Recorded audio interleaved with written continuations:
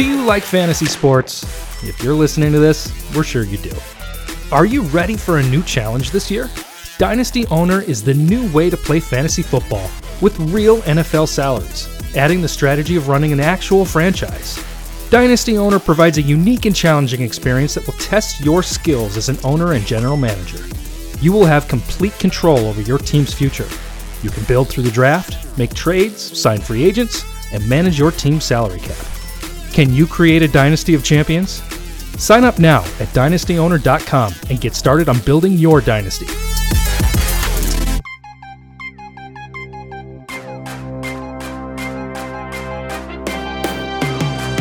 Aw, yeah. It's the DTC Podcast, people. The real McCoy. Original recipe. First in your earhole podcast on dynasty trading and player values. Hosted by Russ Fisher, Izzy Alkafas, and Akash Patel.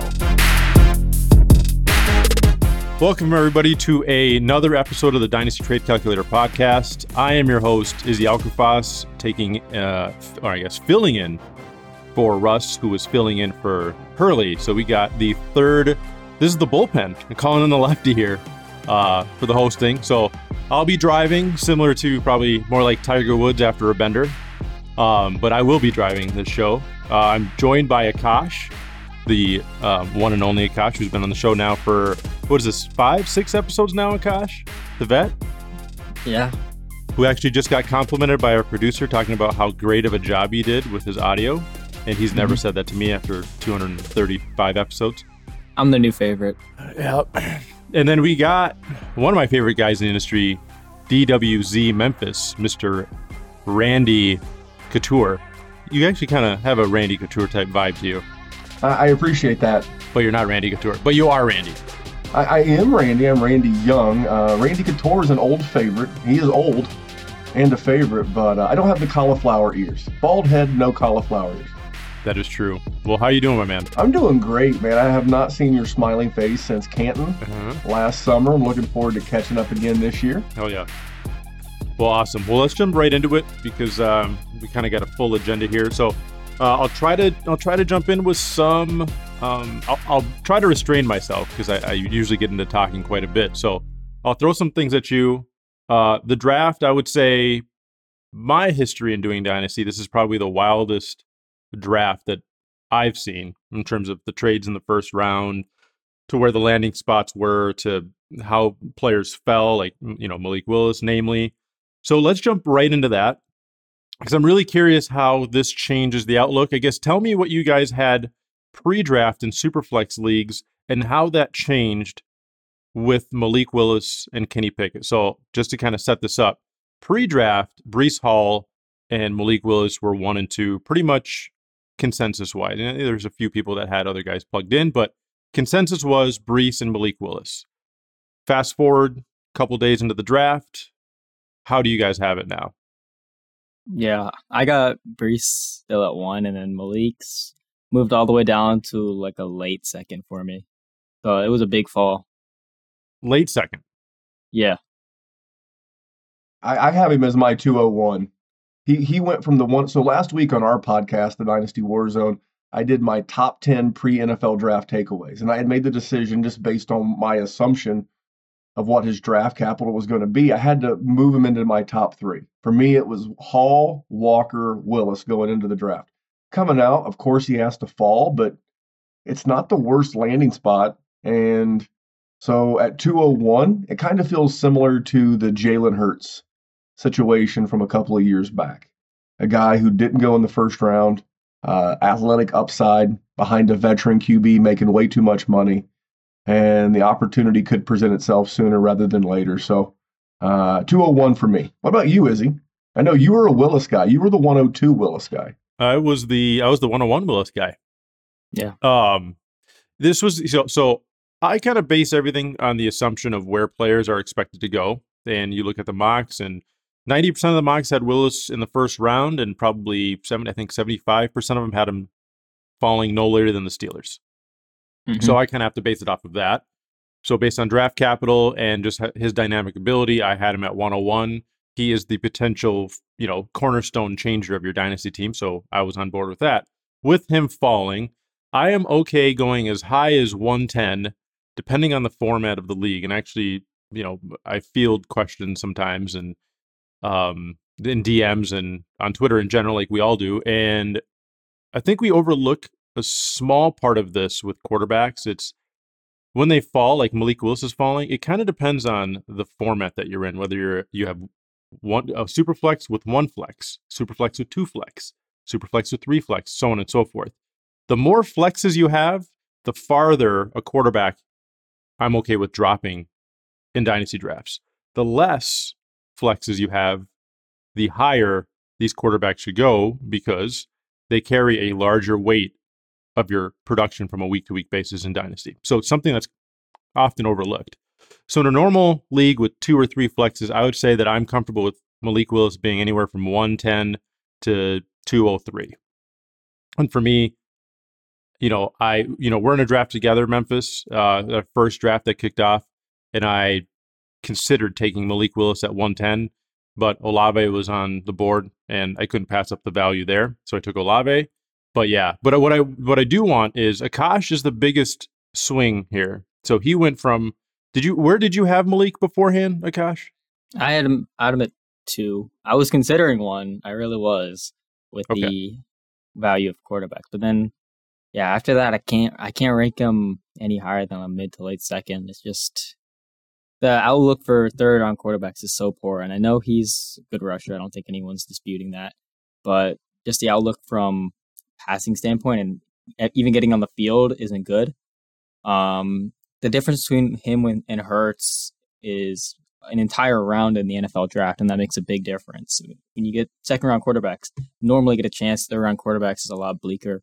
Since 2010, the third round quarterbacks are Colt McCoy, Ryan Mallett, Russell Wilson, Nick Foles, Mike Glennon, Sean Mannion, Garrett Grayson, Cody Kessler, Jacoby Brissett, Davis Webb, CJ Beathard, Mason Rudolph, Will Grier, Davis Mills, and Kellen Mond.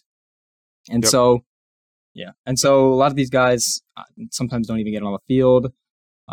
Malik Willis, the entire basis for projecting elite upside for him was elite draft capital in the first round, maybe even the top half of the first round. He wasn't a very efficient passer in college, and so we said, okay, despite that, he's still going to go high in the first round, and he's a good rusher, so that gives him a lot of upside, and he's going to give you production at a position that's very scarce.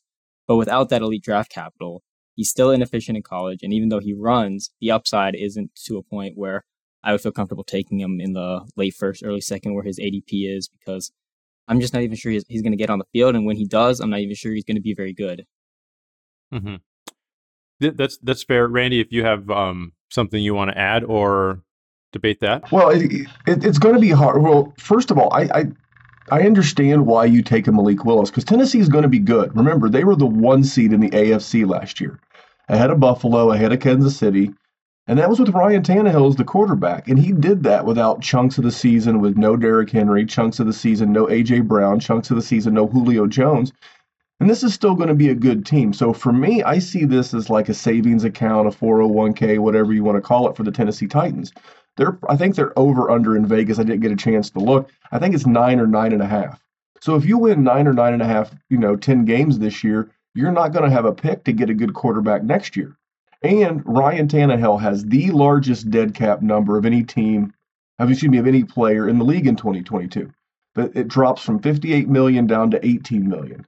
That's a number that's much more palatable to cut next year. So you bring in Malik Willis. Yes, we know he's raw. We know he's more of a project than a prospect. You let him learn the NFL. And I'm not comparing him talent-wise apples to apples to Trey Lance, but what's the difference between him sitting for a year, learning the NFL ropes, and getting his chance next year when they potentially move on from Ryan Tannehill? So that's why I have him where I have him at that second round. I almost took him in the league we're talking about. We'll talk about the guy I took, I'm sure, some point later in the show. But in a Superflex league, especially in a must-start 2 quarterback league, Malik Willis at the top of the second round feels like an investment. And if you have the 112, you probably won your league last year. And if you won your league last year, there's a good chance you could be sitting on Tom Brady, even an older guy like Matt Stafford, who's 34 years old. So there's nothing wrong if you won your league with reinvesting in your team for a couple of years from now, because you're going to get another season out of Brady, a few more good seasons out of Stafford. But if this guy hits and you only spend a second on him, your ROI on that early to, late first, early second is going to be tremendous. So that's why I have him where I do in Superflex rankings currently. You mentioned the difference between Trey Lance and Malik Willis, and I guess the big difference is the fact that the draft capital is massive. So Trey Lance is all but guaranteed to see the field, where that's not the case for Malik Willis, and that's Akash's point. No, I'm with him. Yeah, I wouldn't compare him to Trey Lance as a quarterback from last year's class. I would compare him more so to Kellen Mond as a quarterback who wasn't that efficient in college, has all the tools and the rushing, and we say, okay, if they can put it together, but he's a third rounder and there's no guarantee that he's going to start, like Kellen Mond did, where he's drafted to a team with an established quarterback maybe a team wants to move on from, but at the end of the day, it's going to come down to Malik Willis, and is he good enough to be a starting quarterback, and will Tennessee see him as one? And he wasn't drafted to be one, and so he's really going to have to take strides to be that, and I wouldn't bet on it. I would say that most likely there is absolutely upside, but I'm not drafting that upside until we get to the mid-late second. Yeah, and my point was just that him sitting out a full year didn't stop us from drafting other guys. So it's not going to, even Jordan Love. I forget where Jordan Love went in drafts, but it didn't. No, I meant like in rookie drafts that year. He was late first, early second. Yeah. Yeah. So it's the same thing, except again, he had the draft capital. So I get the point. I'm just, banking on the potential of, if he hits, then the ROI is bigger than the wide receiver I may take at that same pick. Yeah. Yep. And I will say, Akash, kind of like how I said about Randy's point of Trey Lance and Malik Willis, you brought up Kellen Mond and all the other quarterbacks going in third. The only difference between that and Malik Willis in this situation is there are a lot of well-respected scouts, not just on Twitter, but well-respected people across the industry that had Malik Willis as a top 30 player. Yeah, I expected him to be that. None of those other guys you mentioned had that type of consensus respect amongst the group. So I will say he fell for a reason. I actually had a conversation with Thor Nystrom. We were talking on the phone today, just kind of talking about the draft, and he's a big Malik Willis fan, and he couldn't figure out what, just because all our peers and a lot of scouts have him very highly regarded, great character, hardworking guy. So he thinks that there's something that we don't know. And I don't know what that could be, but none of it really adds up because you get the high floor with the rushing. You get the dynamic arm. So he's a better rusher than Jalen Hurts. He's got a bigger arm than Jalen Hurts. He passes the character. His Wonderlic was a 32, which is almost double Kenny Pickett's. So that part of it, he checks that box. So by all accounts, all you have there, like Randy was talking about, a project with high upside. Well, he played at Liberty. Okay, well, Trey Lance played at North Dakota State. Yeah. Okay, so Carson Wentz, North Dakota State. And is really the only difference the success of the team? Maybe, I don't know. But you could look at Trey Lance. That's definitely a project. He went as highly as he did, and there were many other options available, and he still went that high.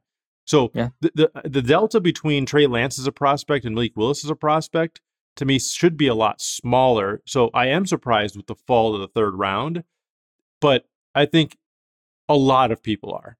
So that kind of makes me pause and say, yes, he's got third round draft capital, but he was supposed to have first and at worst second round draft capital. So part of me feels like what Randy was saying, Tennessee's got this dead cap situation. They can dump Tannehill this next offseason if they like what they see out of Malik Willis, and then they get to have Treylon Burks, Malik Willis, and I think one more year of Derrick Henry and see what happens.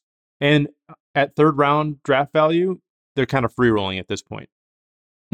Yeah. And they're incentivized for him to be good because he would be going into year 2, 3, and potentially 4 on a dirt cheap rookie deal. Mm-hmm. And we're seeing guys like, I mean, I know Dak's kind of the outlier, as is Kirk Cousins, but we've seen guys like this get 3rd and 4th round draft capital that were far less the athlete and far less the Wonderlic score of a Malik Willis. So there's, I mean, how many 2nd round rookie picks have we all lit on fire over the years?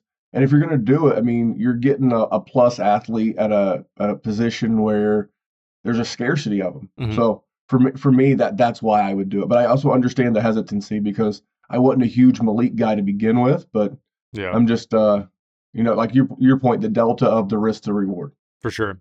So let's pivot a little bit, Akash. Unless you have something very compelling, like you agree with everything we said. The 3rd round capital. I'm not, and I feel like where people are drafting Malik in rookie drafts right now, where his ADP is like a late 1st, and he's going right now he's going 13th in Superflex ADP. It feels like there's some residual. People are still paying attention to their pre-draft notions of him, where I'm completely throwing them out the window because what we thought was going to happen did not happen at all. And so we can't cling to what we thought pre-draft because every NFL team, like scouts on Twitter, liked him, but every NFL team, they have their scouts. They've passed on him. Some teams even passed on him multiple times, and he fell all the way to the 3rd round, and it's not a good outlook. And so there's not even a guarantee that even if he gets a chance that he's going to be very good. And then even if he is good, like say a late rounder like Gardner Minshew, like even if he plays fine, a team can move on really easily because they didn't invest that much into him. Yeah. And I will say one last thing to your point of scouts being high on him and NFL scouts not being, so we got to throw the pre-draft stuff out. We also have to take into consideration that NFL scouts are very high on Christian Ponder, very high on Jake Locker, very high on, Daniel Jones, a lot of guys that have not lived up to the hype. So just as, the scouts on our side can be wrong, the NFL scouts have also proven that they could be dead wrong too. So, I think the answer lies somewhere in the middle, but let me pivot quick to something that this is a draft where we have 2 clear-cut running backs at the top. And then we have just a bunch of receivers. And then we have these kind of tertiary, I wouldn't even call them secondary type running backs. I think they're kind of tertiary running backs where you could have one of 4 or 5 different guys as your RB3. Okay. So I want to talk about those guys quickly. We got Spiller, we got White, we got Cook, we got Pierce. Those I would say are the next 4 guys up, unless I'm missing somebody off the top of my head. Talk to me about those 4 guys. Can you put those guys in order for me? And then where's the first one you're taking? I'll take this one because I just did it and I've done it a couple of times. For me, of those 4 guys, for me, it's James Cooks at the top of that list. Then I actually have Zamir White mixed in there as well, Spiller, and Dameon Pierce. And who did I miss? You missed Rachaad White. Yeah, Rachaad White. He's actually I have him. I didn't put the R. I have the Z White. I don't have the R White. So I have him. I actually have him Cook, Rachaad White, Zamir White, Spiller, then Dameon Pierce. And the reason why is it's James Cook. It's draft capital. It's one of the best offenses in the league. It's the guys that he's competing with for touches. And here's why. This is why I think the Bills invested 2nd round draft capital in James Cook, and it's because they don't want their $450 million quarterback running as much anymore. And even though I think Singletary is going to be the lead back going into camp, I think there's going to be volume for both of these guys. I think they don't want their star quarterback being the next Cam Newton, where you just run around and slam into everything. I think that he's developed enough as a passer. Yeah, he'll run a little bit, but you can't risk investing that much money in a guy and having him getting crushed because this is a team with Super Bowl aspirations. So I like the draft capital. And you mentioned earlier this being one of the craziest drafts. I'm always big into looking what the new messaging is. And the NFL is getting 25, 30 wide receivers a year from the NCAA. And why wouldn't they? Look at the money these guys are getting. but we're getting less and less good running backs on good offenses. So if I'm going to take a shot, I'm going to take a shot on the guy with the second round draft capital on a good team, mediocre competition, and then Rachaad White. I love Leonard Fournette, and I think he's going to ball out this year, but he's not likely to be back. And then it's Keyshawn Vaughn and who? There's no Rojo there anymore. And Zamir White. It might surprise some people that I like Zamir White, but I love the Georgia pedigree. You know, target and touch competition at Georgia is always pretty fierce, especially in the running back group. And this was the second pick. The Raiders had no draft capital, like next to none. Their first pick was a guard. Next pick was Zamir White. They didn't pick up the option on Josh Jacobs. So for me, this is the first running back that the new head coach and GM picked. So I like him, and I do like Spiller. Hard to fade that offense, and the Chargers have been looking for that between the tackles bruiser for a while, and he can catch passes, and Eckler's not exactly the toughest dude around. And then Dameon Pierce, he's in the way of my man Marlon Mack. So that's how I rounded out those 5. All right. Hold on a second. We have our past host gave me a call. Let's see if we can get some good gold here. Hey, what's up, man? Hey, Hurley, what's going on? I'm recording the podcast. Do you have any Dynasty content to provide? I do, actually. Tell me. You ready for it? I'm ready. This is just an offer that came in. I wasn't planning on talking to you about this, but I'll give it to you. Ready? Ready. Currently in a rookie draft. Not on the clock yet, but an offer came through for some of my picks that are coming up. It's a 14-team super flex, tight end premium, running back point per carry. Quite a few things there. Mm-hmm. Would you rather have the 110, 111, and 112 or Drake London? I will give you my answer, and I think it's pretty easily 110, 111, 112 in a 14-teamer with tight end premium and points per carry. I would do that up until a 10-team league. So I would, in a 10-team league, I would take the higher rated prospect just because it's a 3-for-1. But in a 14-team league, it's easily the 3 picks. Akash and Randy, what do you have? Yeah, I'll take the 3 picks at the end of the first. Absolutely, because a big part of rookie drafts is accepting that we don't know anything. We have some idea, but for the large part, we don't know. And I would rather take 3 of those shots over Drake London. Even though I really like Drake London, there's a solid chance that one of the players you get at the end of the first ends up better. It's like playing the field. Randy? Same. I in the league we're in, Chris Olave went at the 111 or 110. Yeah. And he also has first round draft capital, and he's not my biggest bust. Drake London's my biggest bust scare at the wide receiver position. So for me, I'll easily take, I'll tell you why in just a second, Akash, but I'll easily take the 10, 11, and 12. Easily. I'm going to get another wide receiver and 2 other cracks at it. At 111, I've gotten a lot of James Cook so far. So okay, give me a wide receiver and another, maybe even a quarterback. Yeah. So Hurley, the consensus is you take the 3 picks in the league that you're referencing. Drake London is off the board, Burks is off the board, Olave is off the board, Wilson and Jameson Williams is also off the board. So the individual is sitting at 109. At 110, 111, 112 in a 14-team Superflex league, you're probably looking at taking a Sky Moore at 110 or 111. Pickett. You probably got Pickett's gone. He went 108. So okay. I look at Sky Moore as an option at 110. I think we got the top 5 receivers off the board. Yeah, so the top 5 receivers are gone. Sky Moore, actually is in my top 5. And then you got Christian Watson. So having a Sky Moore, Christian Watson, and then whatever you want at 112, whether it's one of the running backs instead of points per carry, you could look at whoever your next man up is at running back. So I'd take the 3 guys there and with the roll of the dice with Rodgers and Watson, Mahomes and Sky Moore, and hoping one of those guys is at or above Drake London in the future. All right. To make this question more well-rounded of a mailbag question, would I counter with just 2 of those picks? What?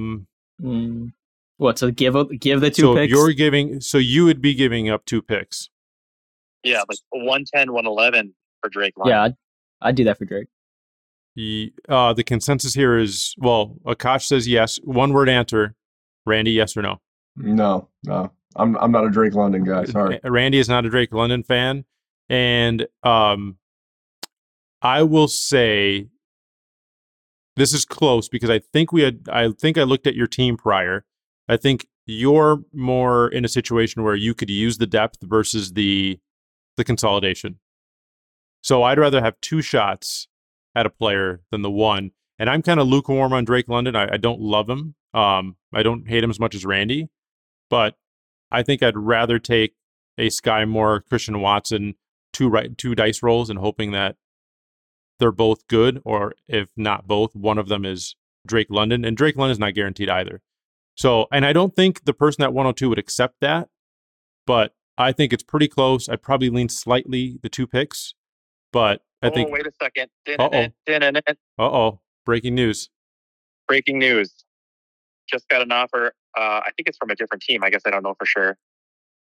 Breece Hall and Michael Carter for 110, 111, 112.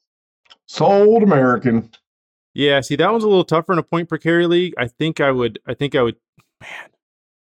man. If you feel that you just have because you took Treylon Burks in this draft, you already took Jameson Williams in this draft. So I would give you Breece, Burks, Williams. You'd give up those three picks, and you would have the 204 remaining. You could get like another receiver, like David Bell would probably be around at 204 in a 14-teamer. Yeah, you know what? I'd probably take that, and yeah, I like that. Yeah, I'd probably do that. Randy? Sold American. Sold American. Sold American. For me, it's the point per carry. That's the differentiator. If I can get a potential bell cow getting the point per carry, and then you got the handcuff for Michael Carter if something were to happen to Breece, I think that's good. Those those running backs drafted between 35 and 45 over the last half decade have just been money, and that's that pocket where both Hall and Walker went. I'm in. Okay, so he said Randy said that the running backs drafted between 35 and 45 have just been money, and that's where Breece went. So he's pretty bullish on the Breece Hall train. Any other update? I mean, we've had 3 breaking newses in 1 6-minute phone call. Yeah, that's pretty big. I think we're going to leave it at that. That's a great mailbag question. We got a mailbag question for you. Do it. When do you return to the podcast? Ooh, I think that's going to be to be continued. Okay. Well, you heard it here first. That's the Spaceballs answer. The Spaceballs answer. When will then be now? When will then be now, Soon. Randy says. Soon. Well, Hurley, this was a fantastic surprise. And I will give you a call when I'm done with the podcast to discuss the other items. All right, boys. We'll see you. Hey, thanks, Hurley. Yeah. Good, miss you. Bye. See you, JP. What a great little, what is that, curveball? Would you call it? You're the baseball guy, Randy. Is that a curveball? Or is that a split finger fastball? What is that? Knuckleball? Well, a knuckleball because he is a knucklehead, but we love JP. And I'm so glad that I got to hear my buddy's voice. I know he's been taking a hiatus from the pod doing, I'm friends with JP on other forms of social media, and he's been out living his best dad life and work life. And it's good to know that he's still involved in the hobby of Dynasty Fantasy Football. Just good people, man. Awesome. Before we get to Akash, I'm going to point out one thing that Randy said that I found a little interesting. He had Dameon Pierce at 5. And the reason he had him at 5 was Marlon Mack, but the rest of the guys 1 through 4. It was kind of a joke. Yeah. Okay. All right. So I didn't know. Maybe you could have been a massive Marlon Mack homer. I mean, you are a Colts fan, so I do like Marlon Mack. I have yet to see. We've seen other players come back from the Achilles. We've yet to see full strength Marlon Mack coming off of the Achilles. But was it Dameon Pierce in the 4th or 5th round? I mean, I have Pierce as my 210 in a super flex, so he's right there in that range for me. Where do you have him? You seem to be a little bit more bullish on Pierce. I know a lot of people liked him coming out of Florida, big SEC guy. Yeah, I will. I'll let Akash go first, and then I will definitely give you my 5 in that order. Akash, what you got? So who am I ranking? I have Rashad first. Okay. You still remember the guys that we're discussing here? You can throw Zamir in there since Randy did. So we got Zamir, we got Rashad, we got Cook, Pierce, Spiller. Rashad, then Cook, then I think Damian Pierce, then Zamir, then Spiller. It's tough, but Okay. So the community has it: Cook, Spiller, Rashad, Pierce, Zamir.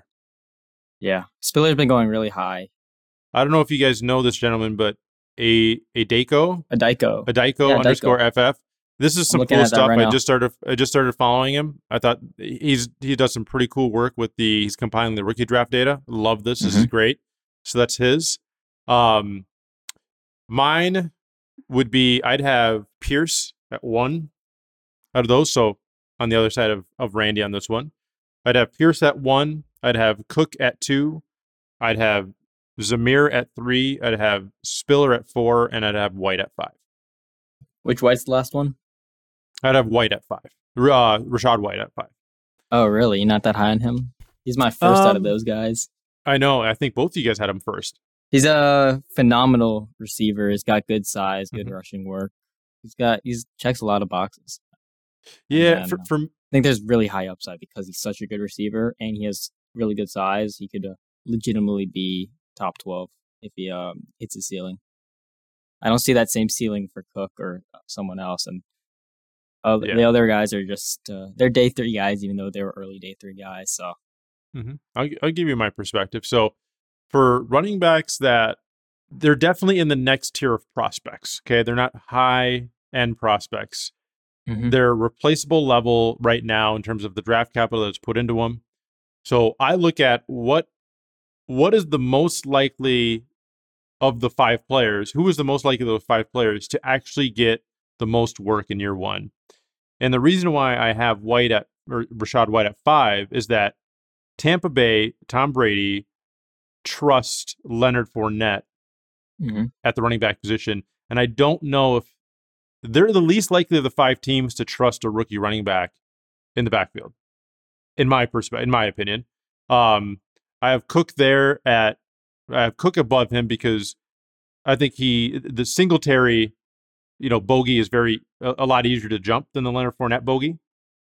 I have Spiller ahead of Eckler, I have Spiller ahead of him because I look at that situation as Spiller could be inside the 20s and Eckler being outside the 20s, so I can see him getting a lot of red zone opportunities, scoring those touchdowns, and Eckler isn't the most durable of players. I mean, Leonard Fournette hadn't been the most durable of players, and somehow he's been Iron Man. He's turned in like the Frank Gore. And then I like with Pierce, I think that's the easiest backfield to get overtaken out of the ones that are listed. Yeah, I agree. And Randy mentioned Zamir White. Josh Jacobs doesn't have the coaching staff that drafted him. So you look at that situation and say, do they even like Josh Jacobs? Because the team that drafted Josh Jacobs was struggling to like Josh Jacobs, it felt like. So that's kind of where I have why I kind of come up with my order. But honestly, it's a crapshoot with these guys. Really never know. I just try to find opportunity to get on the field most and first, and that's where I have Pierce at 1. Yeah, I can see all the ones that went in day 3 as more replaceable. Like I could totally see Josh Jacobs. I could totally see Josh Jacobs walking when his contract's up, and then Zamir White doesn't do anything and doesn't overtake the backfield at all. And as a day 3 guy, it's a lot. The path to climb, the hill to climb, is a lot steeper for those guys. My concern with Pierce is just stodgy old coach. Was it Lovie Smith?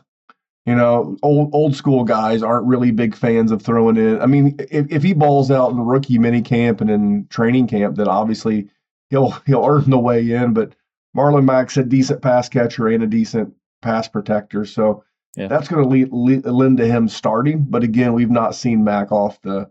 I maybe need to reevaluate Pierce a little bit. You make a very compelling argument. So, yeah, and like a lot of analysts and scouts that are in this industry think that Dameon Pierce is a massively underrated prospect from the college game that'll translate really highly to the pro game.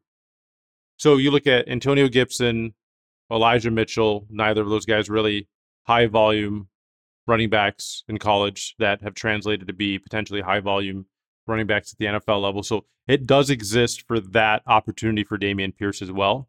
And with Mitchell, late round prospect, and with Antonio Gibson, later round prospect. We've seen Aaron Jones take over the backfield. He's a 4th round prospect. So I feel like the NFL has kind of shifted to where they don't value running backs as much. So at the end of the day, the running backs that are actually the leading the backfields don't necessarily all have 1st round draft capital. Damian Harris or Stevenson, whichever one you prefer, doesn't have the draft capital. Tony Pollard's been balling out in Dallas, and if it wasn't for Zeke, he'd be the guy there. Doesn't have the draft capital.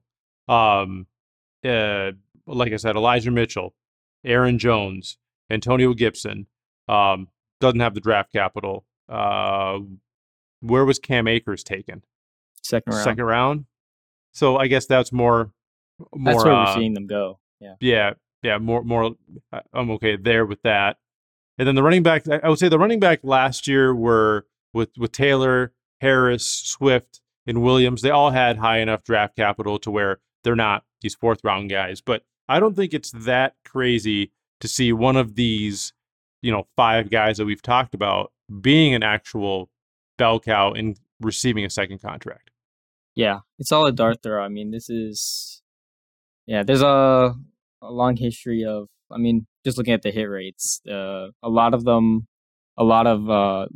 later drafted running backs fail, and there's a few successes, but I really think that you could easily see one of them go, and it just depends on which one. So definitely diversifying amongst these later round dart throws is very smart. Okay. So how soon are you taking your number 1 running back in Superflex drafts? Or sorry, your number 3 running back. Yeah. So your number 3 running backs. Yep. Rachaad White, I'm taking in the early 2nd. Okay. So where do you have him? 201, 202 is where you'd start to look at him when you say early? Yeah, somewhere in that. And like whenever I'm looking at like Pickens, Dotson, Bell, those kind of guys, and White's also in that tier for running back. Okay. And then Cooks at the end of it, I think, because he was drafted higher, and he's also a receiver, not as much of a receiver as White, but and he didn't have as much of a rushing workload. So I think that's something I value, like showing teams that you can actually handle a workload is valuable to NFL teams, and so that's valuable to me. And James Cook never really did that. He's a bit of a smaller running back, and so he's a bit lower for me. And he's not a great pass protector either. But Randy, you're chomping at the bit to talk. So go ahead, buddy. My guy, for me, this was roster dependent, but I'm fine with you taking your guy around 111, 112, anywhere in that range. If you're in the luxurious position of drafting in the 111, 112, it means you got a pretty good team. And at that point, it's roster dependent. If you want the wide receiver, go get, Watson. If Sky Moore, you took him at 110. He was on my board at the 110, and you nabbed him. So for me, in the 111 range, between 111 and 202 is a good spot for that 3rd RB in this class. Okay. Whoever you like. Okay. Another question. Randy kind of mentioned this a few times. Not a Drake London fan, so I'm guessing Drake London is the guy that Randy will see no shares of on any of his dynasty teams. Akash, who is you're shaking your head, so you're a Drake London fan? Absolutely. Wide receiver 1. Okay. And he was my wide receiver 1 before he went to my team. I don't know if we want to like full on fight this out. So Randy already said he's not a Drake London fan, and he gave his reasons why. So, well, I didn't give them all. Okay, well, real quick, go ahead and give them all. My biggest thing is the guy is coming off of an ankle injury. He didn't run. He would have probably ran in the 4.6 range, give or take. And the biggest red flag for me is the guy has not played double-digit football games, to my knowledge, since high school. He's played 8 games or less all 3 years in college, and now all of a sudden he's supposed to go to the NFL and play double that every year and be my wide receiver 1 or 2 at that acquisition cost. And if you look at the height and weight of all the other wide receivers drafted, they're all 5'11" to 6'1". They all weigh 190 pounds.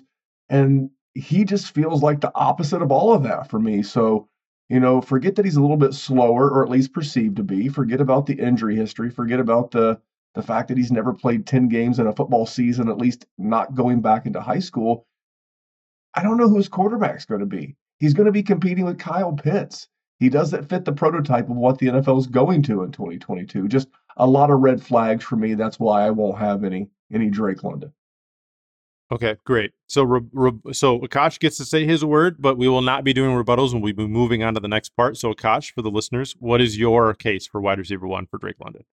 My case is good production at every single year that he played at USC, and the fact that he was drafted in the first round, very high in the first round, at 8th overall. And so just a combination of phenomenal production and elite draft capital has me, and also elite size, because normally for the majority of top 5 and top 12 receivers, you see them be big guys with bigger size. And even though the NFL is moving towards smaller receivers in a sense, and that a lot of smaller receivers are getting drafted higher, you could see it. We'll still probably see a bunch of alphas dominate. Mm-hmm.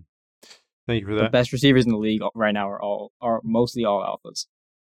Yeah, fair enough. Okay, so I have my opinion too. We'll probably get on to that a little bit later. Maybe I'll touch on it. But Randy, your do not draft or will not draft is Drake London. Akash, who's the one player that you will for sure not have a single share of based on their draft position? It's a tough one. I think Kenneth Walker, but even then, I've seen him slip till the mid first sometimes. It's really tough. I don't really have a do not draft list, just because at some point everyone's a value, and these rookie drafts, everyone has wildly different rankings. So we see guys fall sometimes, but at ADP where Kenneth Walker is going 102, I'm not going to have any of them. If he went 102 every draft, I wouldn't have any of them. Okay. So the post draft, so him going to Seattle that's not a good enough landing spot for you to kind of get away from your analytics and draft him. Yeah. So the landing spot wouldn't change anything. The mentality behind it remains the same. Okay. Kenneth Walker, Drake London. Okay. Now on the flip side, which player are you going to have the most shares of based on where they're going? So I'm guessing this is probably going to be somebody in the later first, later first, earlier second, later second type of thing. Even into the third round, if you guys want to go deeper, who's the 1 or 2 guys that you think you'll have the most shares of? Wan'Dale Robinson going at 212 right now. It's absolutely crazy for a guy with an elite production profile with second round draft capital. I don't care that he's 5'8". Doesn't matter to me. I'm not a guy that focuses on height. New York Giants felt that he warranted a second round. How tall are you, Akash? 5'10", 5'11" on a good day. Okay. I was going to say, if you were 5'8" and you said I don't focus on height, I mean, that would have been a giveaway. But all right, 5'10", 5'11", that's good enough. All right, go ahead. It's about average. It'll do, but it'll do. No, that's above average, buddy. Come on now. 5'9" the average. You got that towered. Yeah, I think the reasons Wan'Dale's being faded is because he's short and his name rhymes with Rondale, so everyone's getting PTSD last year. But they're different players. Just because one guy failed or looks like he's on a path to doesn't mean that Wan'Dale's dead in the water. Fair enough. Is that the number one guy? Do you have another guy? David Bell as well, going in the mid-second. I like them both. I would take them. They're both late first, early seconds for me in that tier with Dotson and Pickens, where we see Dotson and Pickens go a lot higher. All right. We got a guest. Good night. My daughter's got a... Do you like Drake London or Kenneth Walker more? I don't know what you're talking about. Which one do you like more, Drake London or Kenneth Walker? Walker. That's done deal. Nice job. All right. Good night. I love you. Now, the psychology behind this, though, is if you guys know kids, the second name you give is always the answer when they don't know. So I set her up for the answer that I preferred. You tricked her. Now she's going to regret that for the rest of her lives. You picked the wrong one. Yeah. Fair enough. So David Bell and Wan'Dale Robinson. Randy, what are your two guys? I am going to concur with the David Bell. I like that landing spot, and I like the lack of competition. For me, if you're looking for dirt cheap, Kyle Pitts type athleticism at the tight end position, get Jelani Woods from the Indianapolis Colts. I mean, he's competing with Kylan Granson and the other rookie they drafted. Jack Doyle retired, Mo Alley Cox, more of a blocker. And I mean, this kid's got a better burst score, agility score, and catch radius than Kyle Pitts. That doesn't make him the football player that is Kyle Pitts. I'm just saying, if you like plus athletes, and typically plus athletes at the tight end position tend to break out at some point. So for me, if you're in a tight end premium or a must start two tight end league, like I'm in a lot of, I'm going to have a lot of Jelani Woods, given the target competition in Indy, his athletic profile, his quarterback's propensity to target the tight end, and a decent offense. So for me, it'll be those two guys. But I do love the Bell take. Yeah, Woods is solid. I completely concur. Bell is easily the player that I think I'm going to have the most shares of. He was borderline, even post all this other stuff, he was borderline top 5 for me. There's a lot of guys that are interchangeable for me. It's just so hard to pass up that production. And we've seen players with shitty athletic profiles that have done just fine in the NFL. Absolutely. So I think it's an absolute steal. And his shitty athletic profile isn't that much shittier than a former favorite of current Cleveland quarterback Deshaun Watson and DeAndre Hopkins. Yeah. Their athletic profiles, if you go to playerprofiler.com and just look at them, they're not that dissimilar. So for me, I mean, it's Amari Cooper, it's David Bell, and who? I mean, a little David Njoku, a little Harrison Bryant at the tight end position. But I love, we're talking about, Jelani Woods not being the football player that is Kyle Pitts. I'm telling you, David Bell's a football player, and you're not going to regret having him on your dynasty roster. Yep. I agree. I will say I'm a little disappointed. I'm a Kylan Granson. Like, I've been trying to pick up a lot of Kylan Granson. I really think that he's a lot better than we're giving him credit for in this community. So I like Kylan Granson. So yeah, he's a solid sleeper. Yeah, but go ahead, Akash. You had your hand raised. What were you gonna say? Were you gonna say something? Did I raise my hand? I think so. You kind of like. Maybe I did. Maybe I did this, but no, I completely agree with everything you guys are saying about David Bell. I don't care about athleticism at the wide receiver position because it has no implication of future success there. In fact, it even has negative success at times because athletes who aren't very good get overdrafted sometimes. But no, it's mainly the production where Bell has fantastic production across all 3 years of college, and then he got drafted in the 3rd round, and it doesn't help that. I mean, it doesn't hurt that the landing spot's pretty nice. Okay. So for the last 5 minutes of the show, what I want to focus on is we have 5 receivers at the top of this draft that seem to be the guys that are going. I guess you can make a case that there's a couple more. But so let me do this. I'll give you might want to jot these down. Rank these receivers for me. Ready? So Drake London, Treylon Burks, Chris Olave, Garrett Wilson, Sky Moore, Christian Watson, and Jameson Williams. So the community has it: London, Burks, Wilson, Williams, Olave, Moore, Watson. I'd like to hear your guys' order on that. I'm going with Drake London, then Treylon Burks, then Garrett Wilson, then Sky Moore, then J-Mo, and then Olave, and then lastly Watson. Out of those 7. Okay. Real quick question. Did Sky Moore jump anybody due to the landing spot? Not because of landing spot, because of draft capital. He already had the elite production profile, and I expected him to go in the 2nd, then he did go in the 2nd, and so that. But he jumped Jameson Williams, who had a higher draft capital. Yeah, because Jameson, I like JMO. I like him more than I would have if I was my overly critical self last year. But Jameson Williams had that single year of production and then early declared.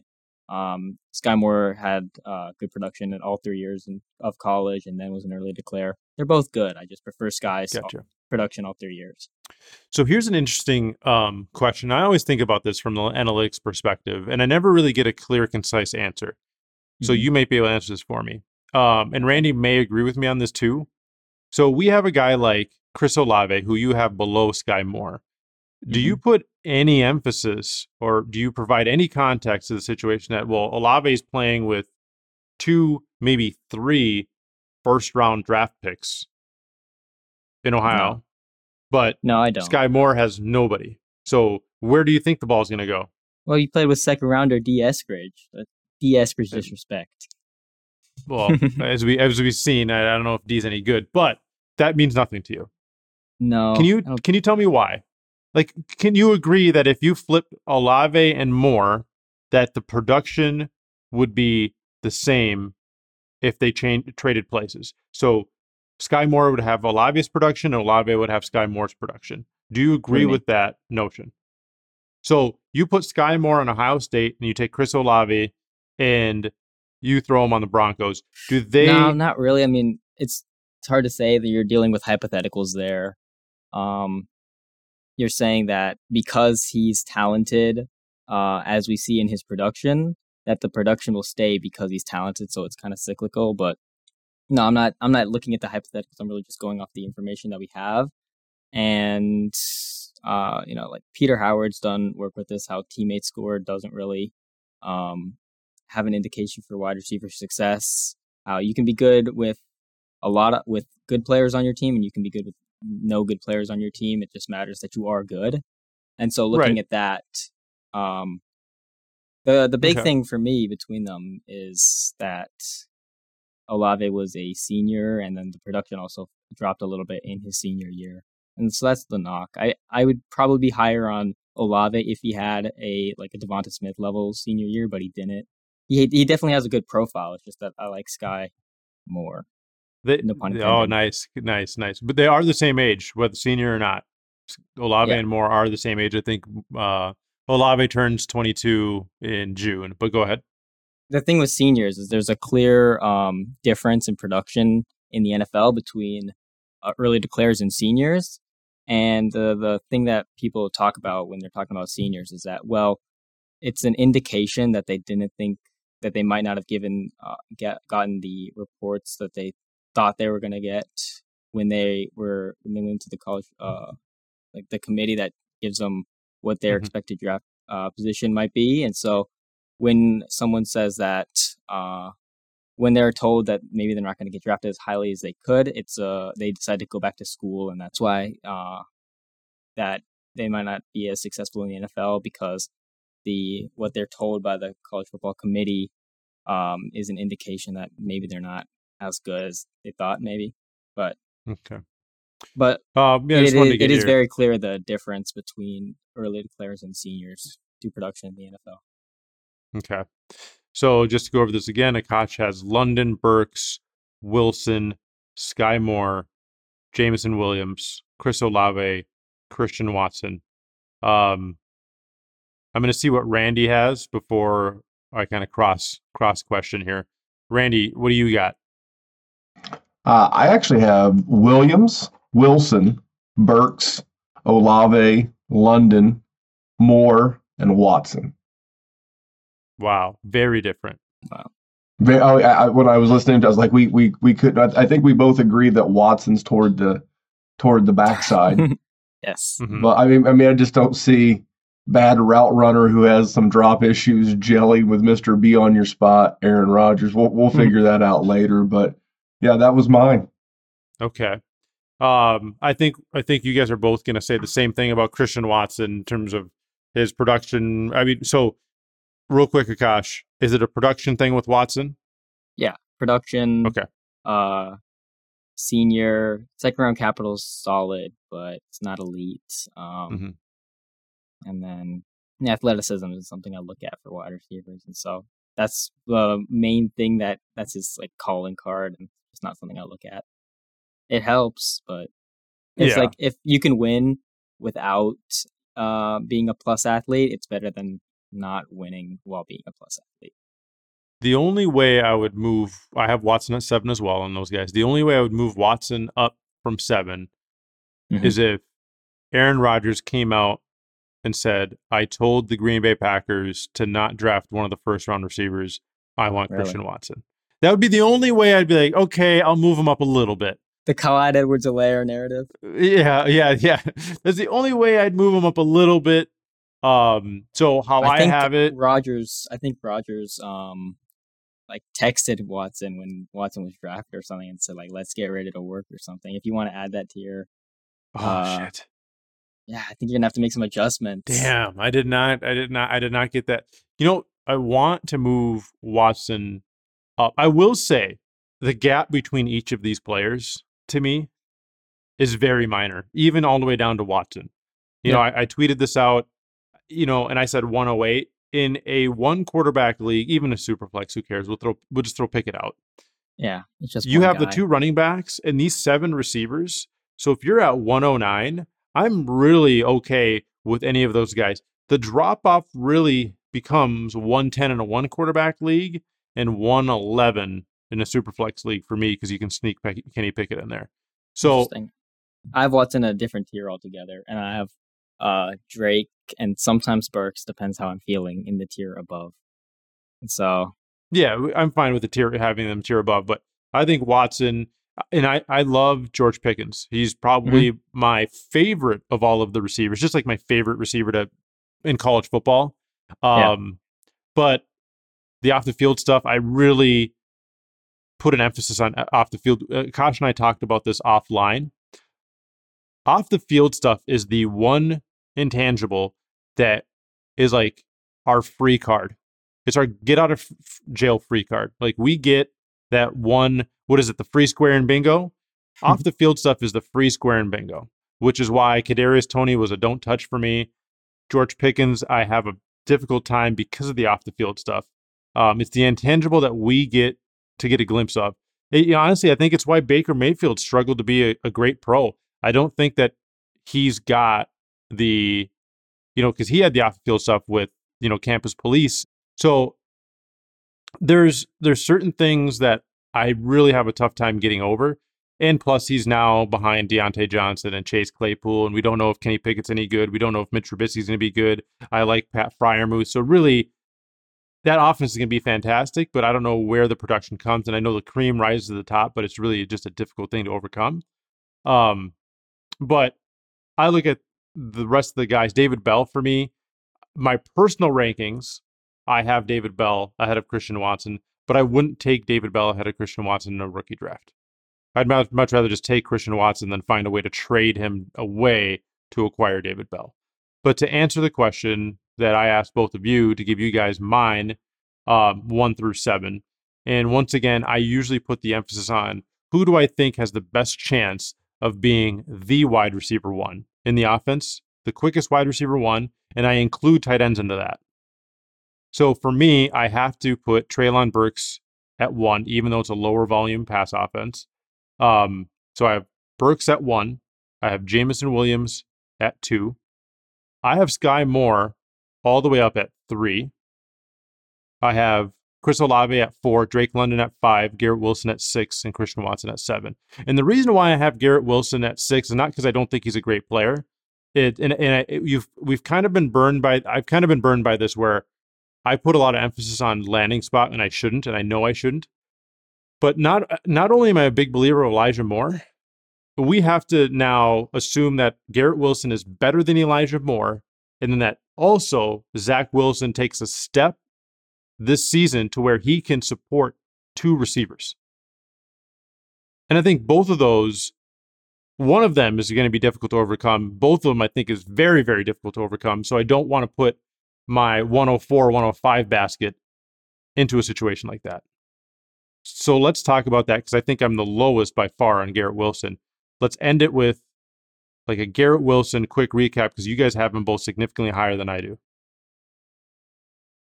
For me, I understand the concerns about Eli Moore. I think that's where your concerns are. Mm-hmm. They also re-signed Braxton Berrios. Whether you believe he's a thing or not, he's still going to take targets, especially out of the slot where you'd like these guys to operate.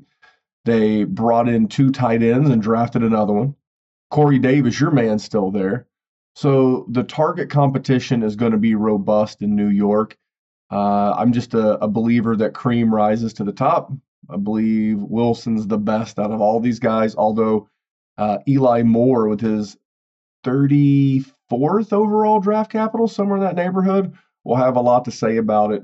I still believe in Garrett Wilson, but I completely understand the hesitancy around the offense. Do they want to run the ball with Breece Hall, who they traded up for? Do they want to be a passing team? At least we know they're going to be bad, so they're going to be passing the ball in volume. So there's that, but I understand why you would have Wilson where you would. Randy, it's been at least 3 years since you've been on the show, right? It's been a while, sir. It's been a good while.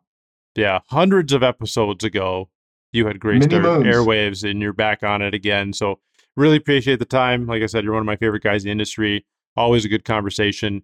Where could we find your work, Randy? Just search Dynasty Warzone everywhere. Okay. Instagram, Twitter, YouTube, podcast, whatever your podcast player of choice is. You'll find us every Wednesday. Jerry and I think it's like the first weekend of July, will have been on every Wednesday for 4 years. So always a Dynasty Warzone out there. We've brought on some other guys doing some other shows. So just search Dynasty Warzone everywhere, hit the subscribe button, and enjoy the content.